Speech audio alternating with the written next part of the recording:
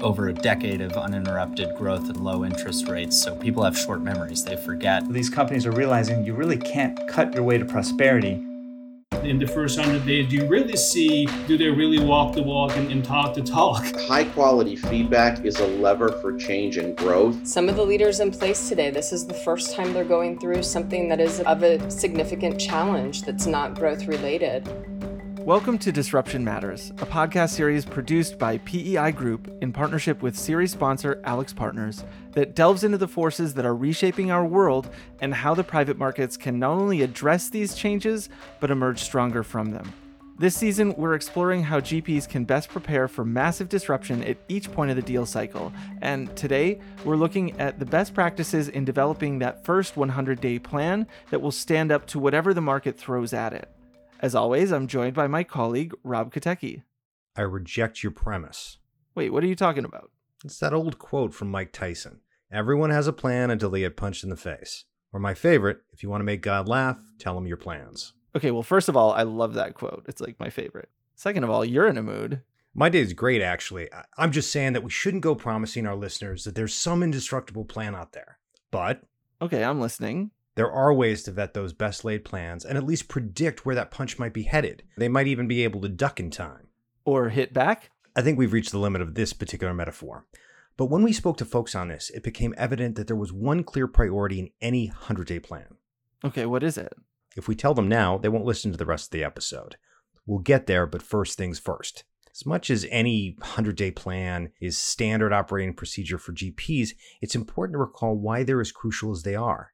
Here's Adam Jenkins, the managing director and head of portfolio operations at Blackstone. There's a lot of statistical evidence I think we've collected over time on our own portfolio and going back and basically back testing, how investment cases were structured and what actually happened. The upshot of which basically is that achieving your year one financial targets, just humdrum revenue, EBITDA, cash earnings, FCF, what have you, is a super predictive corollary of ultimate investment success, i.e. overachieving or underachieving the value creation plan. If a business misses its first year targets, it can be quite difficult to get back on plan. And if it overexceeds them, that's a very, very positive signal that it's going to be a good investment. And by the way, I think this isn't unique to private equity. I think public investors in public IPOs, they also recognize this. Businesses typically get punished by the market if they miss earnings estimates out of the gate. It undermines management credibility. It's sort of a negative signal. We focus a lot of effort and attention on really making sure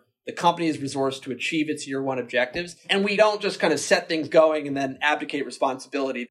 The stakes seem pretty high. Why do I get the feeling that, given their importance, the best 100-day plans begin well before the deal closes?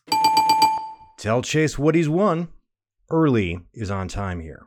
Let's hear from Barak Corral, a partner and managing director at AlixPartners, to explain. One of the things that we do when we engage with our clients, we use the pre-close planning phase as a precursor to define what needs to be done at what period of time to ensure the value creation is maximized. Since there's so many moving parts, we tend to take a characterization or classification of the actions into three main buckets. One is what you call quick wins and no regret moves. These are the things that immediately on day one you can start executing, like stop and spend on certain planned projects, reducing the travel expenses, or not filling open positions. So very tactical things that you can really execute on and start funding the journey for value creation. Then the second batch of priorities comes to shorter term initiatives with a significant value capture, like right-sizing the organization, doing your typical spans and layers optimization, better negotiating with the suppliers. And the third bucket is under prioritizations. Further down the line, these are more kind of longer-term investments that create a cost competitiveness, a resilience, or a support for growth, like looking into your cloud migration, offshoring, tech modernization, product portfolio optimization. Is that all they need to do? Amanda starts the clock at a different place. We think of the 100 days as the time to plan the plan. And that is really a time that's focused almost exclusively on alignment between the management teams, between our teams, between any other stakeholders in the business and the employees. And so that period is really spent helping the management teams understand how we think about value creation over the lifespan of this investment, and they're investors with us. We all do it together. And so helping management understand how we achieve value creation. And that comes to a very simple mechanic, the EBITDA bridge. Taking the EBITDA bridge over the course of the investment and explaining these are the 5, 6, 7 blocks of major value creation that we're focused on. And we debate that in the first 100 days. So we don't necessarily assume that all the priorities are clear. We'll use that time with management to iterate, to say, what would it take to prioritize this over that? Help them feel unconstrained in that process so we don't just jam them with the plan. Now, the exception to that is when you are doing a day one integration. If we're merging 2 companies and we have to actually get quick wins in, we have to get employees on a new payroll system, we have to get finance systems migrated off TSAs, that's a very different set of day one 100-day priorities. And of course, we'll achieve all of those. Here's Ellen Nyhus, the CEO of Verdane's operational expert team, Elevate, who reiterates the need for close collaboration with the senior management team. I think if you enter into those conversations with an attitude of knowing better than they do, then it will be very difficult to create trust. I think you really need to respect the fact that they have been using their time and energy and have had worrying times and really energetic, enthusiastic, happy times in this business. And have the deepest respect for that. Because if you don't, then I think it's very difficult. A recurring theme was the need to really tailor these plans to the company in question. As much as standardization is a watchword, and many GPs boast that they've seen it all, that can court blind spots around the business. Here's Amanda Good again, cautioning against boilerplate plans. You've got to go back to the core DNA of the company and say, what is the core competitive differentiation of this company? So they can't be good at everything. They might be incredibly customer focused. They might be super innovative in R&D. They might be extremely performance driven, such that they hit every quarter, every time. But not all companies are good at everything. And so if you have the peril of spreadsheeting out a plan, and that happens either from a management team that hands you a plan that the bankers kind of helped them too much with, or you have, private equity people putting it on a spreadsheet, from the day one, it's not going to be executable by this company. So, Rob, is that the number one priority, tailoring these plans to the business at hand? Nope. But another vital element is KPIs. It's hard to gauge how any company is faring unless you define what you're actually measuring. Make sure that you have those critical KPIs set up. So that's the number one challenge. Secondly, setting the metrics is great, but also the targets is another area where you have a lot of discussions. So if you have a limited bandwidth and resources and capacity to push forward those metrics to the targets, then you really need to prioritize, as we're talking about. Which metrics should we be prioritizing to get the resources of the company in the best way forward so that we can impact what we really want to do? Here's Amanda Good reminding us that it's not just about numbers and financials, it's about understanding the key activities today that will impact tomorrow's bottom line. So I think the most important thing is that we all understand that financial metrics are not the end goal of driving behavior and performance. That's sort of the output you get at the end of the month when you see how the financials were the month before. But really thinking about all the leading indicators of the business is one of the challenges we face. It's getting people to think about what are the metrics I'm seeing today that are going to impact those financial results tomorrow. So that's, very simply put, top of the funnel, lead generation. How many contacts did your salespeople make this week? Thinking about what is customer satisfaction today? One of the challenges we face is not all companies understand their full business model and how today's activity affects tomorrow and where that linkage is. And that starts at the top management team, making sure that what they're articulating as the most important things that their team is driving really do have an indication and a link to driving performance. That's a great point. There are so many factors contributing to, say, a given quarter's EBITDA. You can't really rely on that to tell the whole story. Everyone says measure what matters, but a lot of tasks matter to financial performance.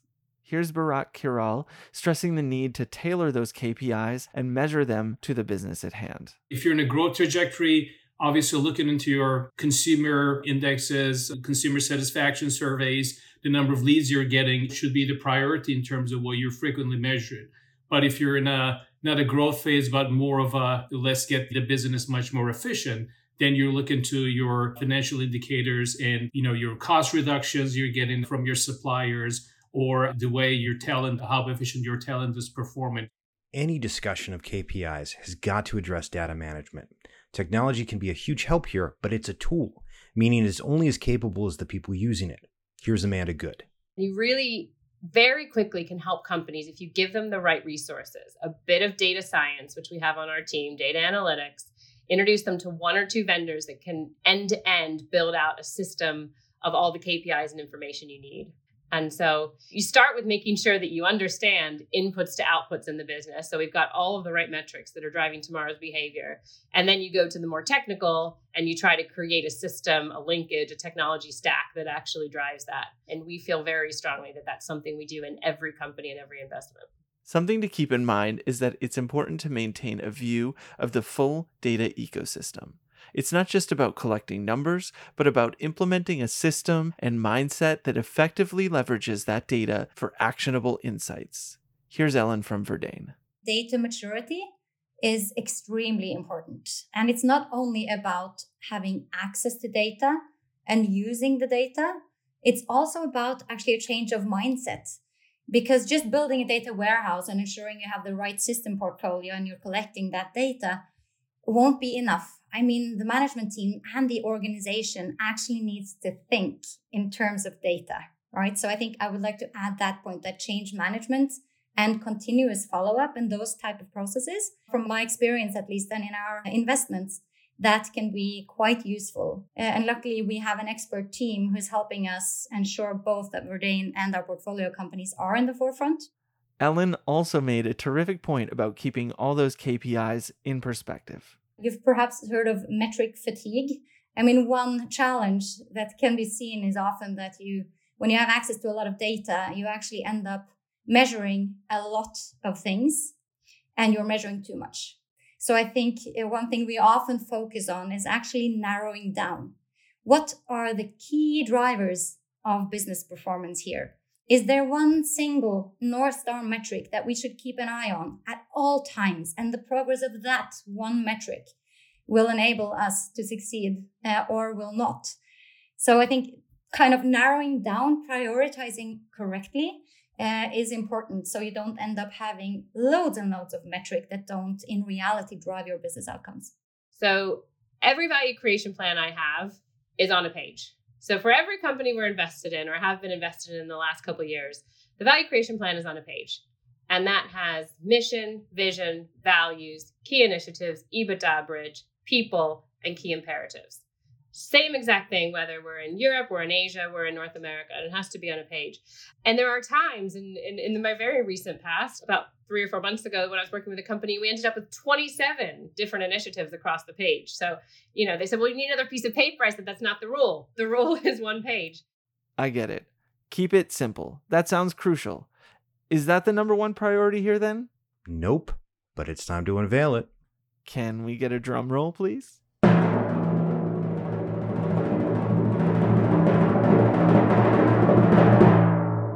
People. Talent. People. Talents. People. The talent. People. Talent. People. Talent and people. We invest in companies, but more than anything, we invest in people. Without fail, everyone put talent as a singular focus in those first 100 days, making sure the right people are in the right positions, and that means the right people for the life of the investment. Here's Adam Jenkins. Everything begins and ends with having the right management team in place, an effective and value-added board in place, and frankly, holistically, an entire organization that's really calibrated to the mission objectives underpinning the investment case, really from day one. And ideally, quite honestly, if you're doing your job right, diligence and validated, well upstream of that signing to closing period. But using that 100 days to kind of get truth on where you need to maybe kind of backfill management roles that aren't yet filled, understand kind of where the talent spikes and gaps potentially are, and ensuring that there's sort of mutuality and complementarity across that management and leadership team, I think is absolutely imperative. So we invest like an enormous amount of resources in getting that right. And again, something tells me that talent evaluation doesn't start on day one of that 100-day plan. There is this kind of transactional moment when the company and the management team and the deal team and the operating team are sort of at this fulcrum in which we've been through the catharsis of doing a transaction together. The partnership is fresh. everybody is open-minded because there's like a reset point in which people take stock of maybe how they want to manage this new project together. And I just think that facilitates a little bit of a mental agility and open-mindedness and receptivity towards maybe different ways of working. Like, stuff that might be perceived as bureaucracy down the road is interpreted more positively as well-intentioned and oriented towards value creation. So I think it's much easier day one to set expectations on these are the metrics we want to track. These are the kinds of information we ultimately need to help reinforce, our contributions to value creation from the company. And the sooner you do that, the easier it is to set everything up and go from there. Another theme was looking beyond senior management in terms of talent and attitude. To evaluate the talents, I think it's really important to get to know the key employees that you actually have access to during the DD process.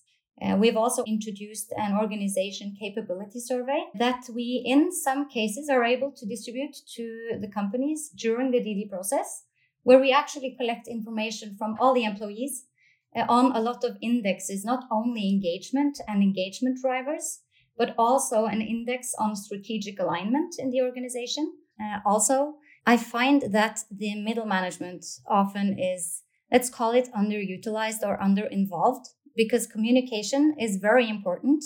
But I had a session with the CEO a couple of weeks ago where he was quite frustrated because he said, well, I'm communicating and communicating and communicating, and I still get the message from the employees that I'm not communicating enough.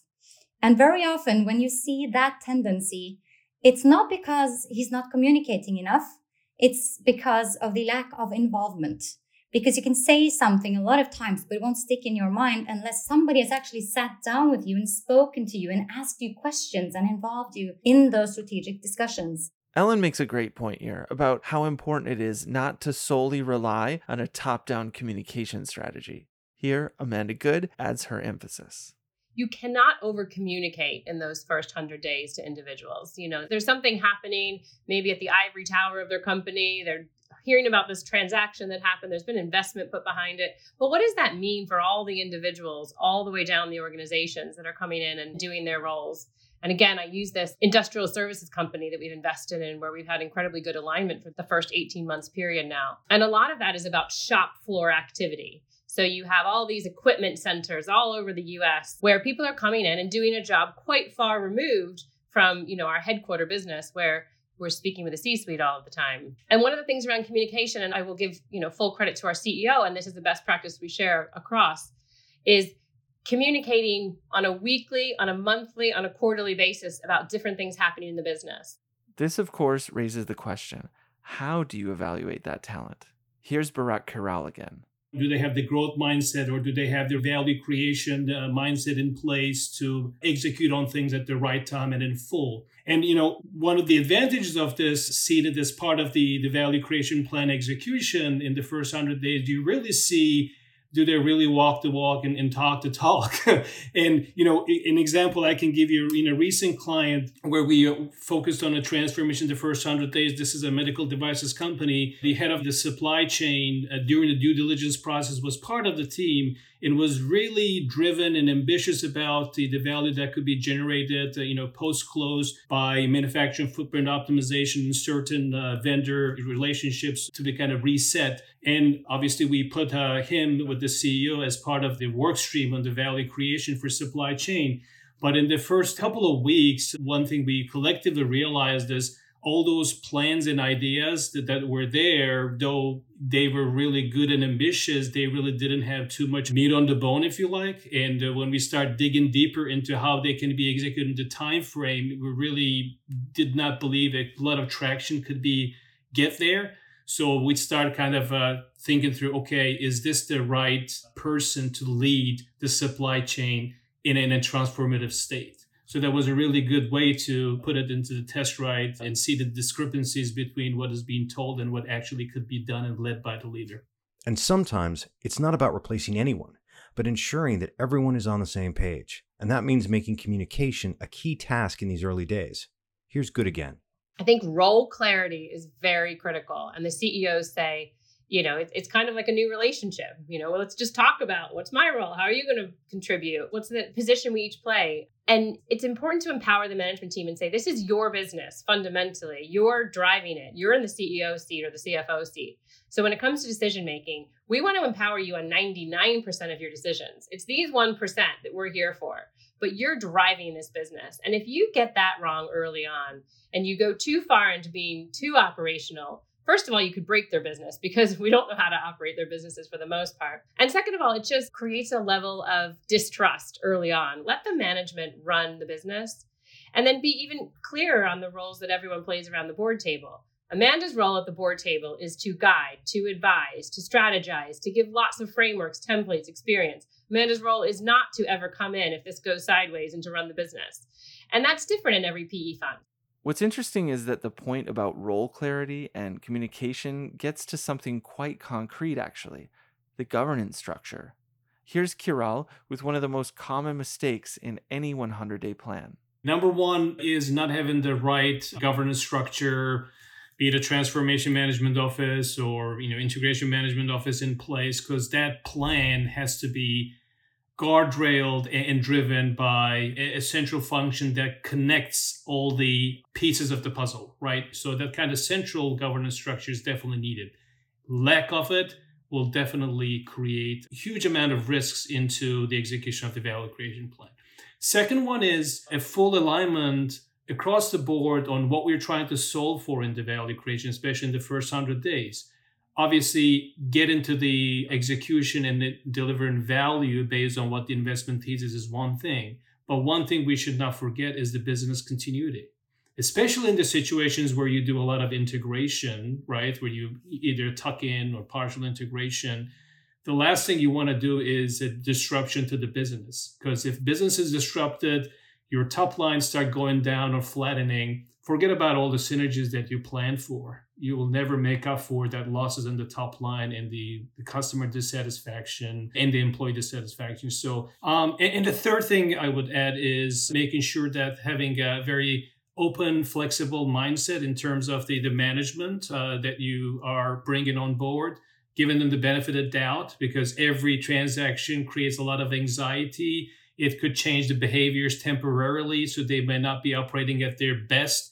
This naturally raises the question, how long do you give that CEO the benefit of the doubt? Maybe it gets back to that point of getting to know the team as soon as possible. Adam Jenkins makes the great point that by day one, a lot of deal makers have a good feel for the talent involved. The way I think in practice, a lot of these deals play out, both before signing, closing, and then afterwards as you get into the investment period is, typically we will have been developing relationships with the management team in question for months as part of the diligence exercise, but possibly really for years before you get to this real transactional moment. And there's all sorts of different ways in which that happens organically and intentionally. It happens organically because part of our job as investors and operators is to be out there canvassing the market, understanding, who is good, which management teams are good complementary fits with which opportunities, so that there's like a pipeline of deals, of talent, and a sort of function for matching those sources and uses of value creation, so to speak,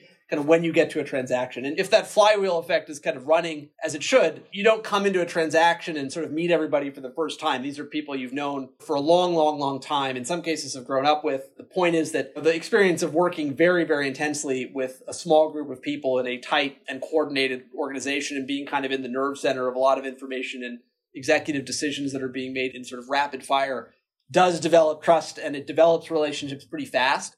And those relationships tend to be the crux of a successful 100-day plan. I don't know. I sense that there are some serious questions around how to best evaluate the team. There are, which is why we've devoted our next episode to them. So join us next time to discover how best to manage those human capital issues, which, as you might imagine, matter for the life of the transaction, not just the first 100 days. To make sure you get that episode as soon as it drops, subscribe to Spotlight wherever you listen to your podcasts. You can also check us out at any of PEI Group's various titles online. I'm Chase Collum. And I'm Rob Kotecki. Goodbye for now.